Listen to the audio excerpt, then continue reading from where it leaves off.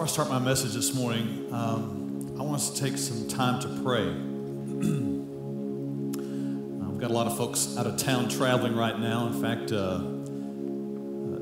of our 14 elder families are out today. And then we have a lot of folks that are ill. Solomon Stutt is in the hospital.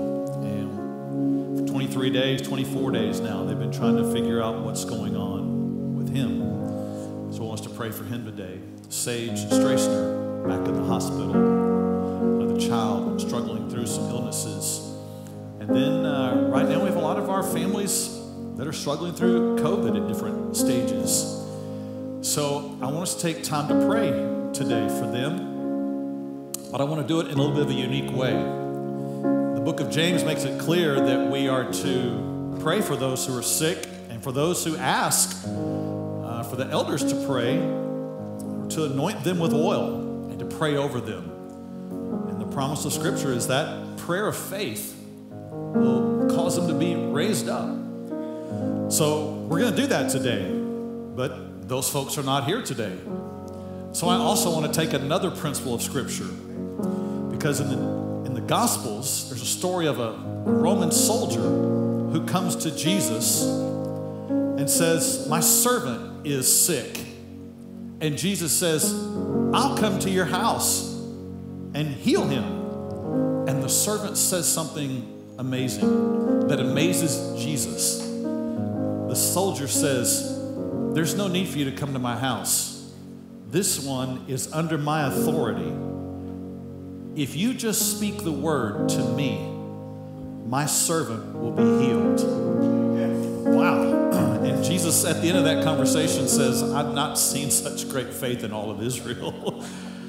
So today, we're going to combine those two truths into a simple act. I want to ask Lucas Glenn to come up and stand here. Lucas is well this morning. He's not sick. But Lucas is going to represent all of those in our church family that are ill this morning. We are going to representatively pray for him or for them through him, through the name of Christ. Amen? Are you with me so far? So I'm going to ask our elders that are here to come up. And we have some oil, and we're going to anoint Lucas with oil. And it will be on behalf of every person in our church that is sick, that is struggling. Amen? Amen. So Brad's going to apply this oil. There's nothing magical per se about the oil, but the oil is symbolic of the Holy Spirit. The oil is symbolic of the presence of God. The oil is symbolic of the anointing and calling of God upon each of our members' lives. The oil is symbolic of the calling we have to stand righteous and holy and free. The oil is symbolic of the healing power of Jesus and the Holy Spirit in their lives. Amen? So as Brad applies the oil, if you'll bow your heads, we will pray. Our Heavenly Father, this morning, in faith we come to you. We come to pray for those in our church family that are struggling this morning. We pray for Solomon. We pray for Sage. We pray for each person, each family who's struggling with COVID. We pray for other families that are walking through illness that have asked us to pray for them. This morning, Father, we lift them up to you in the name of Jesus. We know that you are the one who heals and has the power to change and restore their health and bring them back to full health and strength. So, Father, we ask that in the name of Jesus this morning. And Father, where there is a spirit of infirmity, we call that spirit out and tell him he has to leave, because these children, these family members, they belong to you, Lord. So I pray that you would bring healing to them in the power of the Spirit and in the name of Jesus, that there would be health and hope and life. I pray for the parents of these children who are wondering what to do next. I pray for clarity. I pray for hope. I pray for direction. I pray for the assurance of your presence there with them, for peace in their midst, that they might have the confidence of knowing you are the one who is with them today, giving direction and hope and healing. So, Father, I'm thankful that we can come to you through the name of Jesus, through our Lord and Savior. Also, thank you for Lucas standing in on behalf of those this morning so that we have a visual picture of all who are struggling this morning. I thank you for that, Lord. I thank you for church family, that we care, we love, and we represent your hands. We pray in Jesus' name. Amen. Amen. Amen. Thank you all very much. We are in our second week now of our series, The God Who Restores All Things. And I'm grateful that he does. Amen? Yeah. You know, God has written into the fiber of eternity, I believe, a love for and a desire for restoration. We like it when things that are broken get fixed. Amen? Yeah, I do, around the house. I like it when I get to do some of that, you know. I get to be that guy that fixes the thing that was broken. We all like it when what has been destroyed gets rebuilt. We like it when there's beauty that comes from ashes. It's written into like I said, the fiber of creation. Every great movie has a storyline that has catastrophe in it, right? And a resolution to it. Nobody likes to watch a movie that's just catastrophe from the beginning to catastrophe at the end, where there's no hope. We like the movies that have tension and resolve. Great music in the chord structure has tension and resolve. They all work that way. Every great story that someone tells has a character, some tension, and some resolve. Anytime someone goes up and tells a story, it's like, man, you won't believe what happened to me the other day. There's the setup, there's the character, and they start telling their story. Man, I was in this situation, and I didn't know how in the world I was going to get out of it. The tension. And then at the end you say, but man, some amazing things happened. God worked in my life in this way. This thing happened. I figured this out. God showed me how to resolve the situation, and it got resolved. And you're like, oh, great story, man. That's awesome. There's always a character, tension, and resolve. This is how God has written eternity. We love that. And it was all a setup for what Jesus would do for us. Tension because of our sin. Resolve through the cross and the resurrection. Tension as it came down to every one of us. What will you do with Jesus? The resolve that we believe by faith. He comes in and cleanses and forgives us. Amen? The tension that we still wait for all the resolve to happen. Heaven one day, the resolve of all things at the feet of Jesus. Amen? Restoration is built into the fiber of eternity. It's part of what God has done. So we started last week with a pretty significant principle. I want to bring that back up today. We're going to build upon this. So here's the principle we looked at last week. That God restores by always giving more to you of what was lost or taken from you. If you remember last week from our message, our guys up here, and there was a sheep owner, and then there was a thief. You remember that? And the sheep owner had one sheep, and someone came and stole his sheep. But the Old Testament law, the Old Covenant law said that if someone had a sheep stolen from them, and that sheep was either sold or destroyed, that the one who stole had to repay, had to restore not one sheep, but 4 sheep for the one sheep. God wrote into the fiber of the law in the Old Testament, restoration. God always restores more than what was lost or taken from you. It was written into the law, and it's written into the gospel as well. What you and I lost because of our own sin, what we had taken from us because of what others had done to us, God always restores in greater form than what we lost or had taken from us. And we built that upon a verse from Romans last week, and it says this, that where where sin abounded, grace abounded all the more. This is true. This is how God works. Where sin abounds in the theft of the sheep. Where sin abounds, grace abounds all the more. What you did in your own sin, God applied grace to. He brought grace to you so that there could be more grace given to you than what you had lost or had taken from you. This is God's principle of restoration. This is how he works in all of our lives. You received far more when you were saved than what you had lost in your sin. So it works like this in our life because we're all in this process of restoration. If you're a follower of Jesus Christ, he is at work in you. He is restoring more to you than you ever lost or had taken from you. So here's some principles that are necessary as you think through this. First, God first restores our soul to Christ. This is the thing that God wants more than anything else.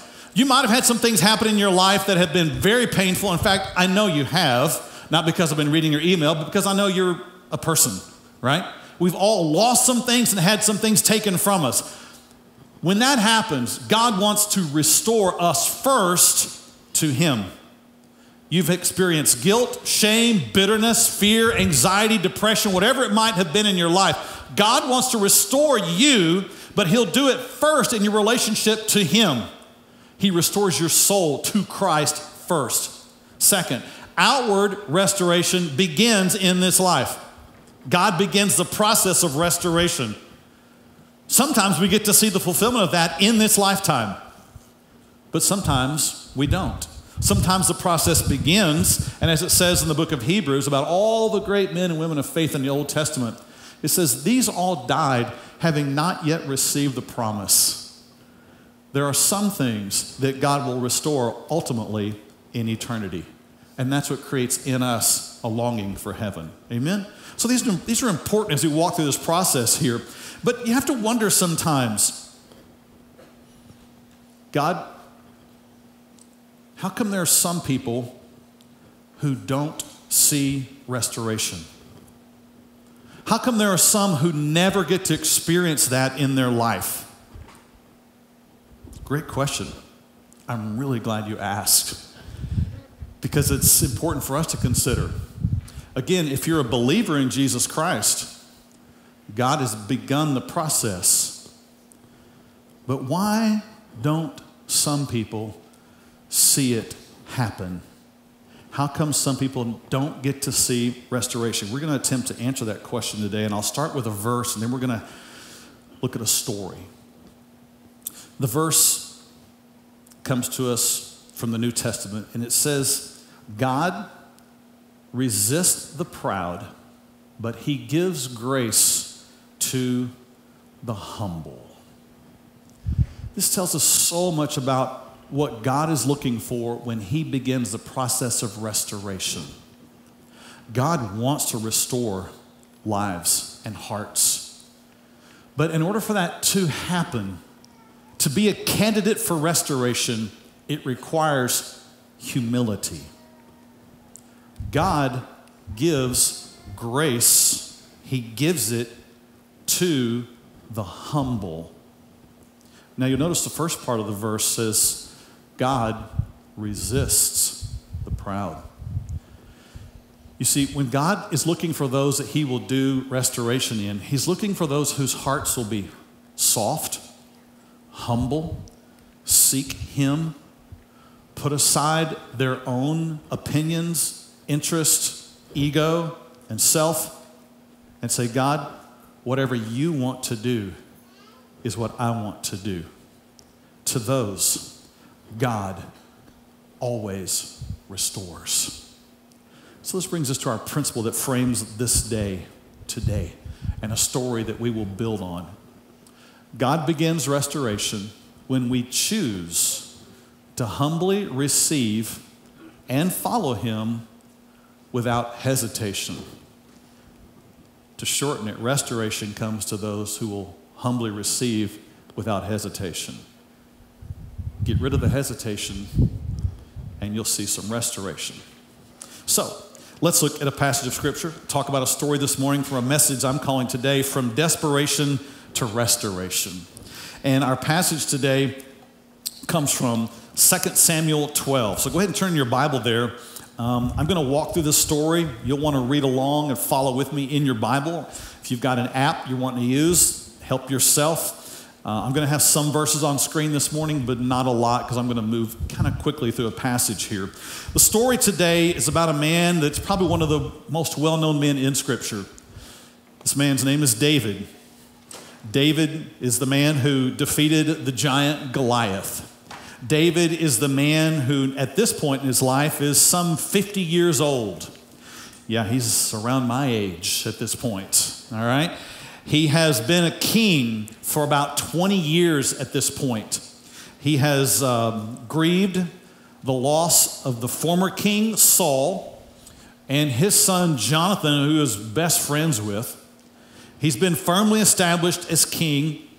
He has brought the Ark of the Covenant back to Israel, and God has so been approving of David that God makes a covenant with David and says, I'm going to bless you.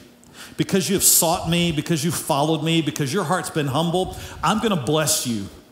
And I'm going to make you and your reigning as king great. I'm going to bless you and your descendants, and I'm going to bring peace on the land. And David is blessed because of this. But David, though all of that had happened to him, David made a bad choice as a follower of God. You see, a chapter earlier, it tells the story of how David was at home one evening when his soldiers had gone out to battle. And he walked out on his back porch of his castle, and he looked and he saw a young woman bathing, and he lusted after her, and he had someone go and get her. He committed immorality with her, sent her away. She sent word back that she was pregnant. David tried to come up with a plan because this woman was the wife of one of his elite soldiers. And so David panicked, and David said, I've got to find a way to get him back here to sleep with his wife, to cover up what I've done and try to make things at least look a certain way so that I won't be implicated, David thought. And he tried to have he brought the guy back and tried to have him go sleep with his wife. But this man was such an honorable man. He said, I cannot sleep with my wife while my soldiers are still out at battle. And he slept outside her door. David said, oh man, okay, plan B, I gotta do something else. I know what I'll do, David said. I'll get him drunk. He'll get so wrapped up in his moment that he'll have to end up going back to his wife and sleep with her, and it'll fix this whole thing, David thought. He got the man drunk, or he brought the man in to have him get drunk, and the man would not give in and go back to his wife. And David's like, now what am I gonna do? So David, in a fleshly, completely wrapped up in yourself, even evil way of thinking, thought, I'm going to send him back out to battle. And I'm going to have the other soldiers go out to the front lines with him and then have them retreat and leave him out there exposed and alone. And they did. And word came back that that man died. This didn't really fix everything, because even though David thought he had covered his tracks, God saw all of it, and God knew all of it, and you're not going to hide from him. So David brought Bathsheba to himself,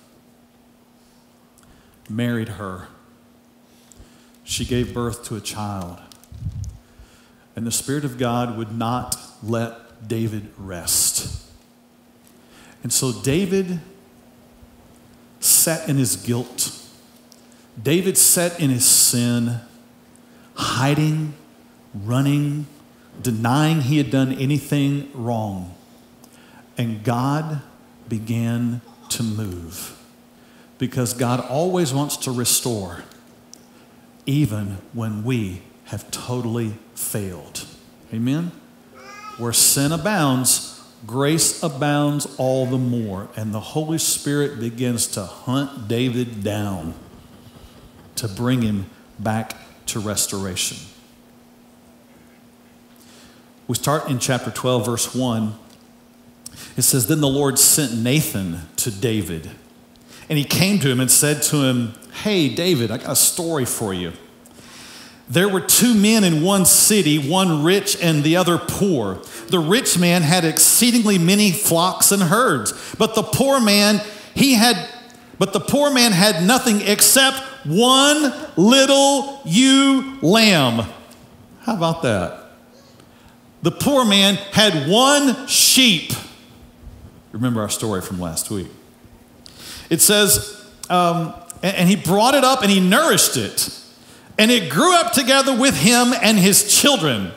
This man doesn't just have a sheep. He has a sheep that's a pet. And his kids know him. And the family knows him. And they love him. And they're always together, this poor man and his children and the sheep. It says it ate its own food and drank from its own cup and lay in his bosom. And it was like a daughter to him. Whoo, this man loves his little pet sheep. It says in verse 4 that a traveler came to the rich man who refused to take from his own flock and from his own herd to prepare one for the wayfaring man who had come to him. So the rich man has a lot of sheep, and the traveling man comes in and says, hey, can you mind if you just, prepare a meal for me? And the rich man says no, and it says instead, he took the poor man's lamb and prepared it for the man who had come to him. He went and took from the poor man his sheep, his one sheep, his family pet sheep, his one that he held and loved and cared for. The rich man took it from him. Verse 5, so David's anger was greatly aroused against the man. David's listened to this story, and this is what sin will do to you. It'll blind you to what's happening right in front of you. The Holy Spirit set this whole thing up, and David's just like, just missing it all. But he buys into this story. He's like, oh, I can't believe that guy would do that. Who does he think he is, taking that one man's little sheep? David gets all upset. Verse 5, David's anger is greatly aroused against the man, and he said to Nathan, as the Lord lives, the man who's done this, he should surely die. Verse 6, look at this. And he shall restore fourfold for the lamb. There it is. There's that law again. David knew it. He said, he took his sheep. He should restore, but he should restore 4 for the one. Because that's the law of restoration. If you take one, you should owe 4 back to him.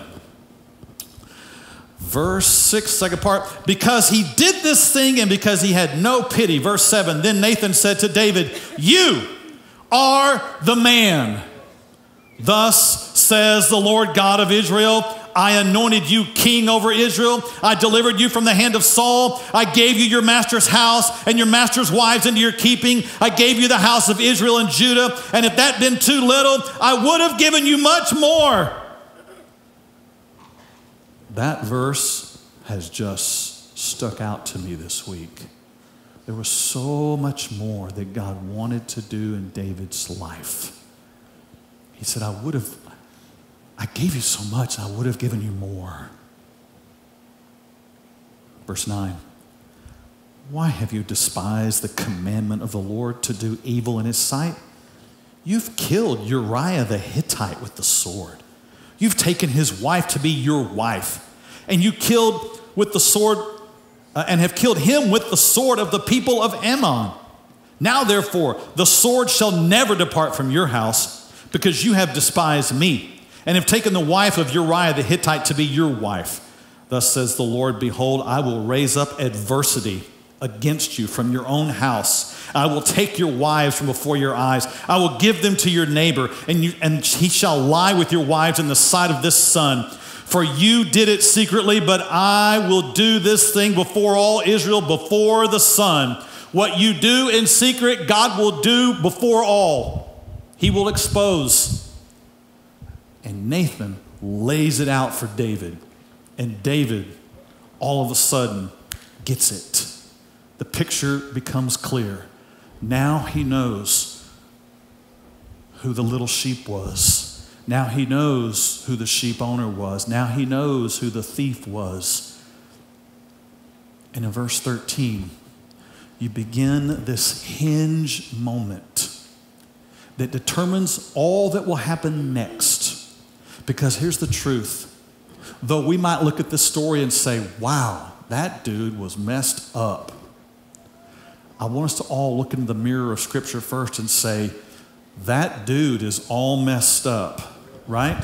All have sinned and fallen short of the glory of God. Don't get on your spiritual high horse this morning and think you're better than David in this situation. We have all sinned against the Lord. We are all deserving of judgment. We are all deserving of death. Amen? But where sin abounded, grace abounded all the more.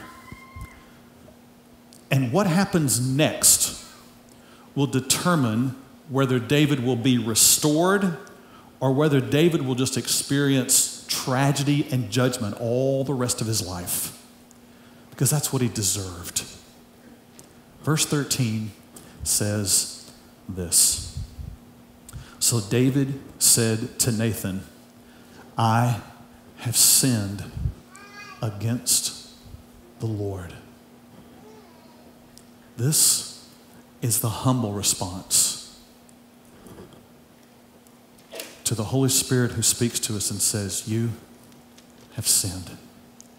David could have said, well, I mean, you know, it's been a long time since I've really had the companionship of somebody, and I just felt like I really needed this, you know. All the guys were gone. I was kind of this low point in my life. He could have defended himself. He could have justified his actions. He could have blamed somebody else. He could have done a lot of things, but David did the right thing. He just stopped and said, I have sinned against the Lord. This is the place where restoration starts. If you want God to restore your life, then it means being so pointedly honest with God that you will say, I have sinned. This is where it starts. This applies in every situation. This applies in a marriage. This applies in parenting. This applies in your finances. This applies in your own emotional health. It begins with refusing to blame someone else, refusing to justify yourself, but be incredibly honest about you and say, I have sinned. Now, what goes on is that Nathan describes to David and says, as a result of this honesty and your confession, your humility, you shall not die. I'm sure David breathed a sigh of relief in that moment. Whew. But Nathan went on to David and said, but you have given an occasion for the enemies of the Lord to blaspheme. You've brought great dishonor to the name of the Lord, to the name of Israel, and to the name of your family.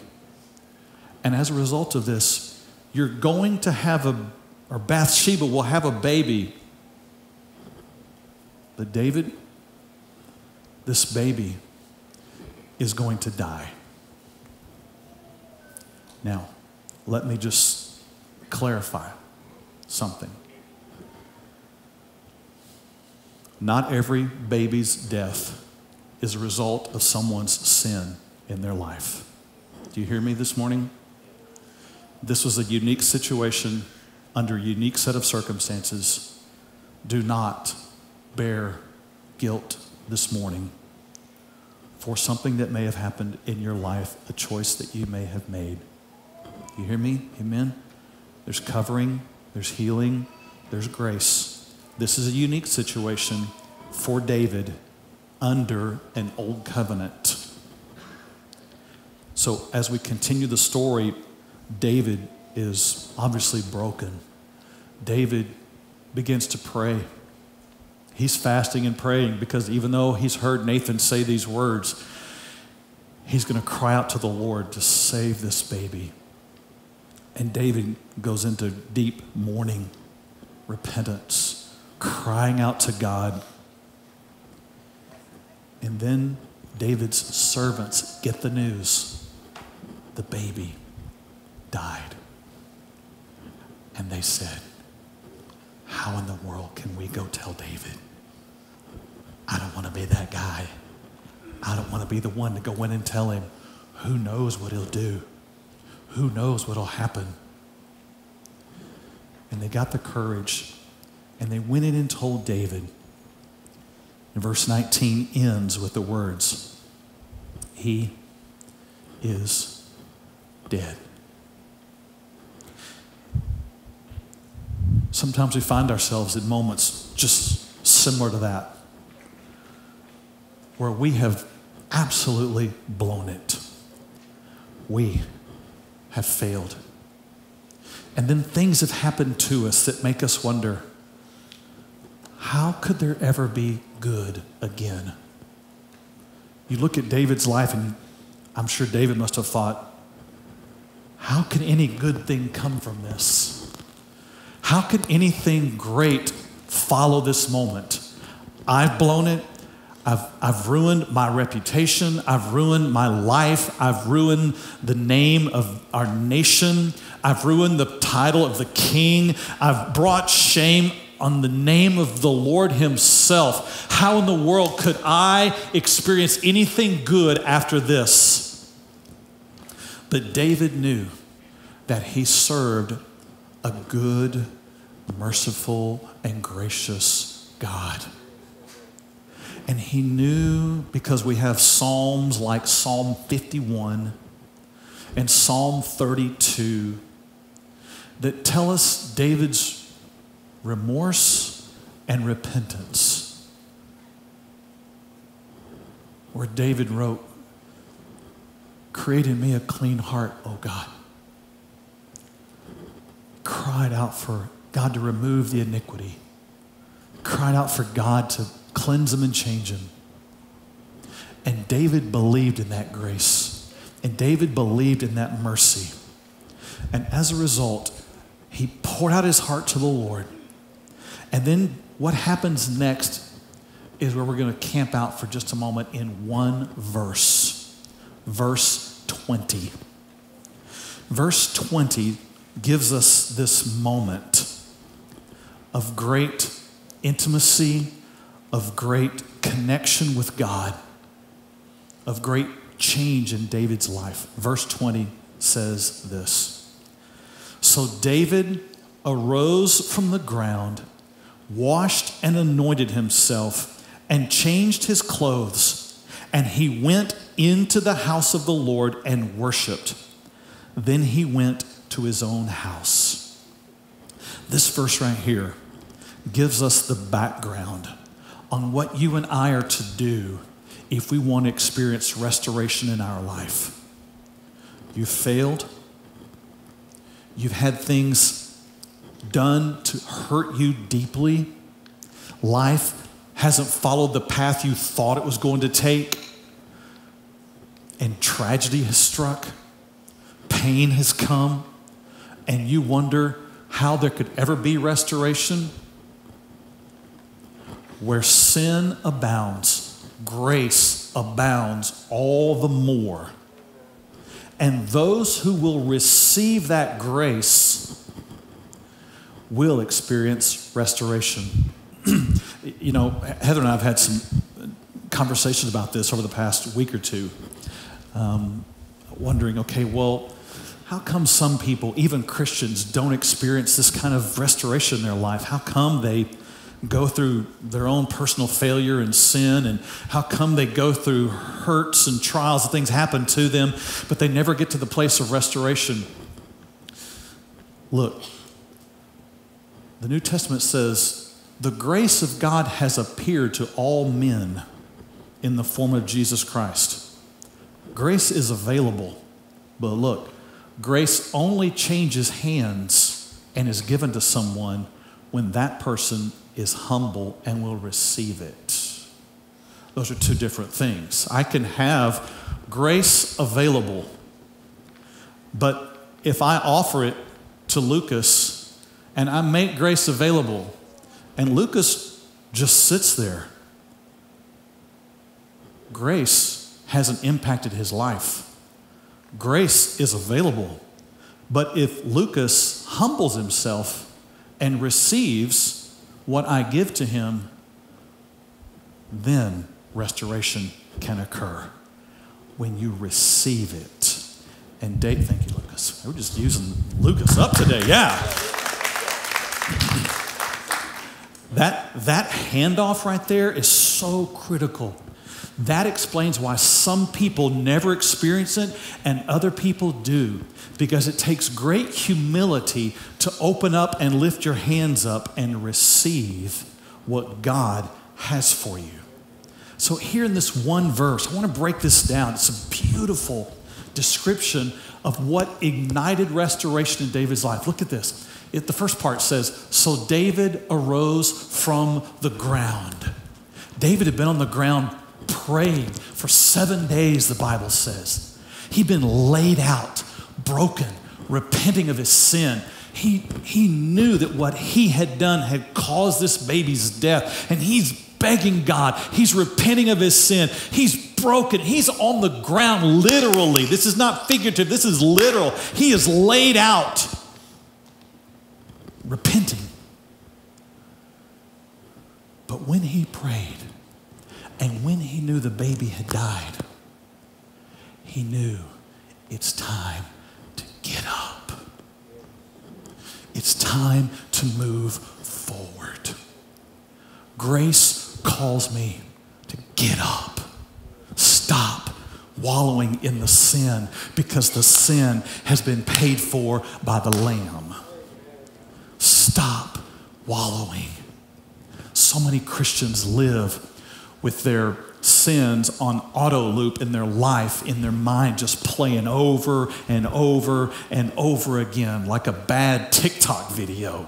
It's just playing over and over and over again. It doesn't stop, and they keep pushing play on it, and it keeps playing, and the gospel comes along and says, stop, it is finished. That has been paid for. You've received grace. Erase that tape. Get rid of it. Delete that TikTok. It's done. Amen? Get up. Get up off the ground of your guilt. Get up off the ground of your shame. Get up off the ground of your past and walk forward. David got up from the ground. Second thing David did, it says he washed. See, it was common in that day, and it happens really in our day too, when you go through a time of grief and mourning and loss.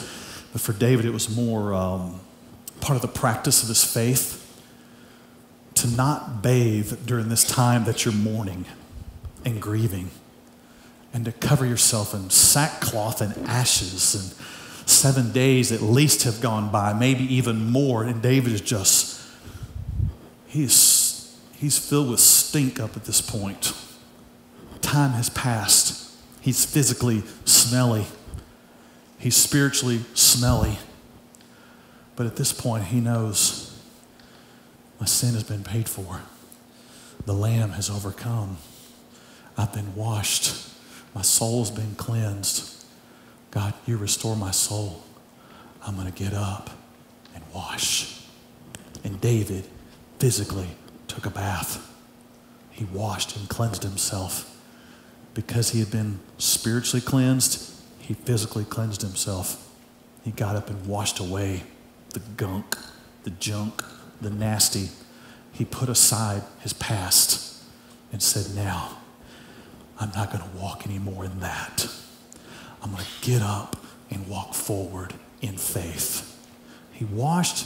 The third thing says he anointed himself. This is not just he decided to put on some new cologne that day and some new deodorant. Anointing was a process of applying scented oil, much like we just did up here today. And for David, he was putting on oil because it was good for his skin, but he was also putting on and anointing himself with oil because David had been anointed as a king. David had Samuel apply the oil to him. David knew what the calling was. David remembered in this moment who he was, and he anointed himself. He put the oil back on and said, I do not deserve it, but I have been called. I have been chosen. The King of all kings has called me as a king, and I will anoint myself and remember who I am, and I'll walk in that anointing. I'll walk in the calling. I'll walk in my purpose. I won't walk in my past. I'll walk in my future purpose. I won't walk in my guilt. I'll walk in the forgiveness that's mine because of what the Lamb has done. And David anointed himself. The next thing it says that he changed his clothes. He had been wearing the clothes of grief. He'd been wearing the clothes of sorrow. He'd been wearing the clothes of repentance and sackcloth, rough, dirty, ash-filled clothes. And David said, you know what? It's time for a change. It's time for me to change who I am. It's time to change what I do.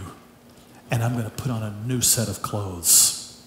It's interesting in the New Testament that we as believers are called to put off the old man like a pair of clothes or a garment, to put off the old man and put on the new man in Jesus Christ. You put on like you have been made. Amen?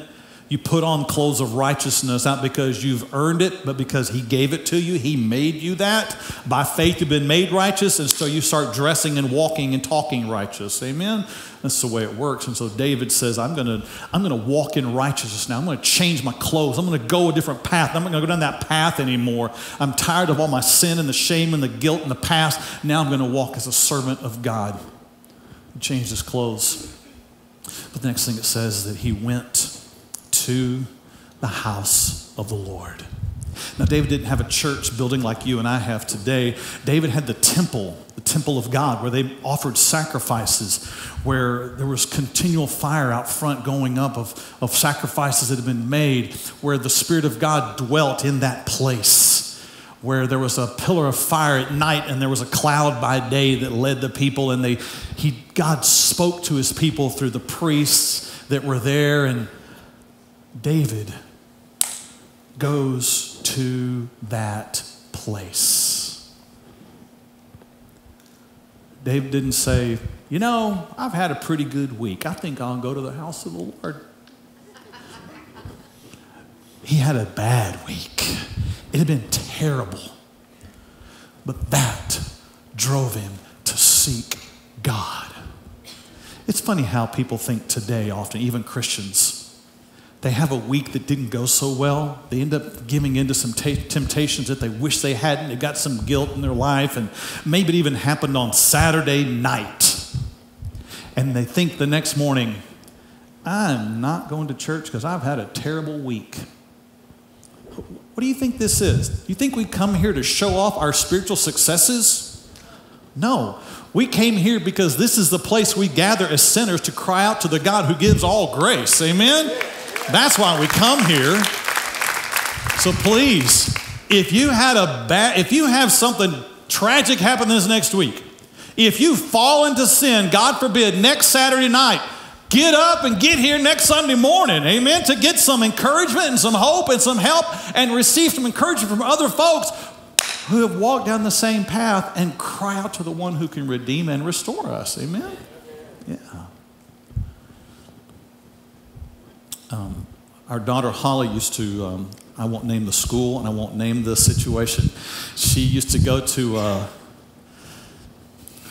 don't want to give too much away, but I don't want to implicate anybody either. She was, after high school, I'll say that. She was in a training school, I'll say that. And she met a lot of people there, and their storyline often during the week was, especially as it got to Friday, man, this has been one of a week. And she's like, okay, really? Yeah, man, we went out last night and we, all this stuff, they tell all this stuff, and they said, next sentence, I've got to get to church tomorrow because I've had a week. Wow. That's crazy. I hope you're not using church to try to pay off your bad week either. That's not the point. The point is there is grace and mercy in Jesus Christ. David knew that, and he said, I've got to get to the presence of God. I've got to get to where there's hope. I've got to go where sacrifices are made. I've got to go where there's other people who are worshiping the Lord. I've got to get to that place. And the last thing David said, he said that he went there and he worshiped. He worshiped. David didn't go to the house of the Lord and try to look good and try to pretend everything was okay. David didn't go there to try to show off how spiritual he was. David went there, and with his full heart, he opened up. He worshiped the God who could restore him. And he received from the God who restores all things love, forgiveness, and mercy. And he allowed him to restore him. our staff, and especially Caleb and I, when we talk about our worship services and we're planning these things and we're praying and talking and choosing the music and the transitions and the speaking parts and the lights and the sound, every bit of that, all of that, we've prayed through, we've talked through, because we want to create a moment where we all open our hearts with nothing held back and worship our Almighty God. That's what our desire is for all of us. Not to pretend, not to put on, but to fully receive what God has and with humble hearts worship the King. Amen? David did all of this. I love the fact that it's packaged up in one verse. But I love the last thing that he did in this verse. Then he went to his own house. David did all of that. And then he took what God did in him, and he took it home. He went home with it. He lived it out. He went home to do what's right. He went home to love his wife. He went home to live out this faith. He went home to live out this restoration. He went home to live out the very thing he had been lifting up. Amen? So, taking a long story, making it short, what happens next is beautiful to me. This whole passage, I just love it. I love the fact that God restores. Here's what happens in verse 21. It says next that then David comforted Bathsheba, his wife. And he went into her and lay with her. So she bore a son, and he called his name Solomon. David took home what God did in his life, and he went home and he loved his wife like he was supposed to. He did the right thing. And out of that love, out of this worship place, out of God restoring his heart first, she became pregnant. And they had a son, and his name would be named Solomon. Now, what's interesting to me is that though you and I know that Solomon would be the next king, that Solomon would write Ecclesiastes, Proverbs, some of it, and the Song of Solomon, that Solomon would go on to become one of the wisest men who ever lived. Solomon, at this point, was the 10th child born to David. David would go on and have 11 more that we at least know of. But look, up to this point, David had 9 other children who all could have been the next king. But it's Solomon who becomes the next king. It's Solomon who has the favor of God upon him. It's Solomon who will write so much of what we have in our Bible. It is Solomon that God will bless as he reigns next in Israel, because God took the place that David had failed the most miserably, and he brought out of that place a new vision, a new hope. He birthed something new. He birthed someone new, and God gave him Solomon out of the place of his greatest tragedy. Yeah. Isn't that beautiful? Wherever you have experienced the greatest loss in your life, the greatest pain that you think could never be restored, that you think could never be healed, look, where sin abounds, grace abounds all the more. And God can cause, with the place of your pain, to have something birthed into it that's greater than what you could have imagined. David could have never foreseen all that was going to happen in Solomon's life, but God brought it to pass, because God restores where there has been pain. The other thing I'm sure David struggled with was his own heart. He knew what he had done. He knew the vile thoughts. He knew the vile actions. And he must have thought, God, how could you ever restore in me what I so greatly messed up? But I believe because of what David did in acknowledging he had sinned, what David did in walking through those steps of verse 20, God did something great in David. So great that in the New Testament book of Acts, when they referred to David, they would say, here is David, a man after God's own heart. God restored even his heart to be one that pursues and is like the Lord himself. Hey, wherever you have failed today, whatever you have done or whatever has been done to you, there can be restoration. God can do more than what you thought he could do in your life. And he'll do it when you'll come humbly to him. This is the requirement. You come humbly to him and watch what he does next. Would you bow your heads with me?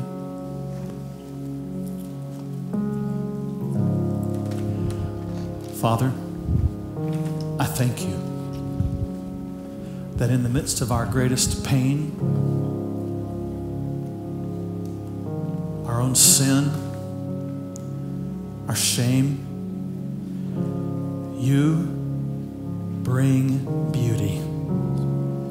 You take what's broken and you heal and you restore in even greater ways than we could have imagined. I thank you for this story today from Scripture.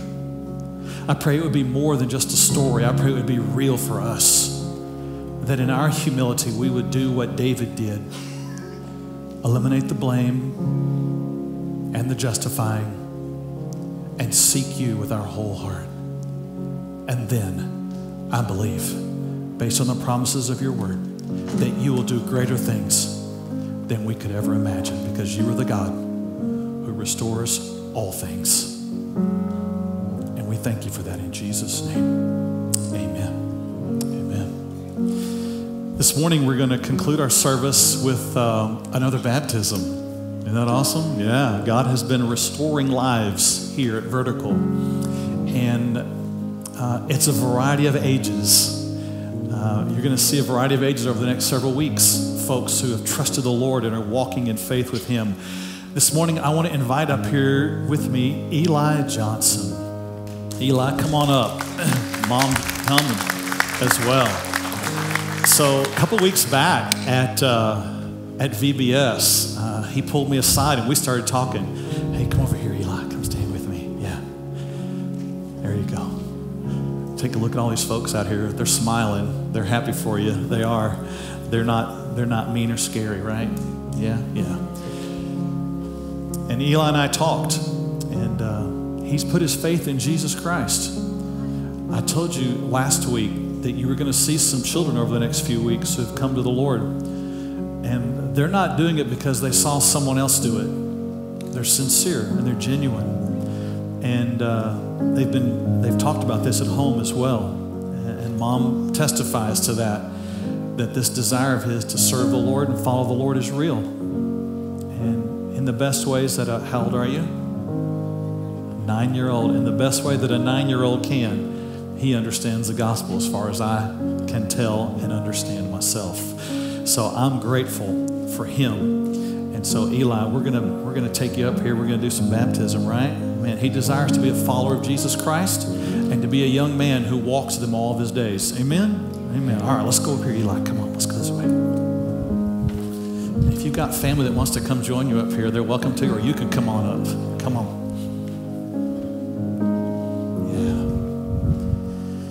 Yeah, you can slip your shoes off there, Eli. Awesome. Yeah, let's step on in. We'll step in the water right there. There you go. And have a seat. Awesome. Now take a look at family standing right here. They're standing with you and supporting you. And the church family out there that loves you as well. Yeah, let's spin back around this other way though. There we go. Good. Eli, I'm excited about your decision to follow Jesus Christ. He loves you. He has a plan for your life. I know that. And you know that. And you want to follow him with your life, don't you? Well, I'm grateful. Today I baptize you in these waters that are a picture of what Jesus did for us and a picture of your old life and your new life. So Eli, I baptize you as my brother in Christ. You are buried with him in baptism. Raised to walk in newness of life.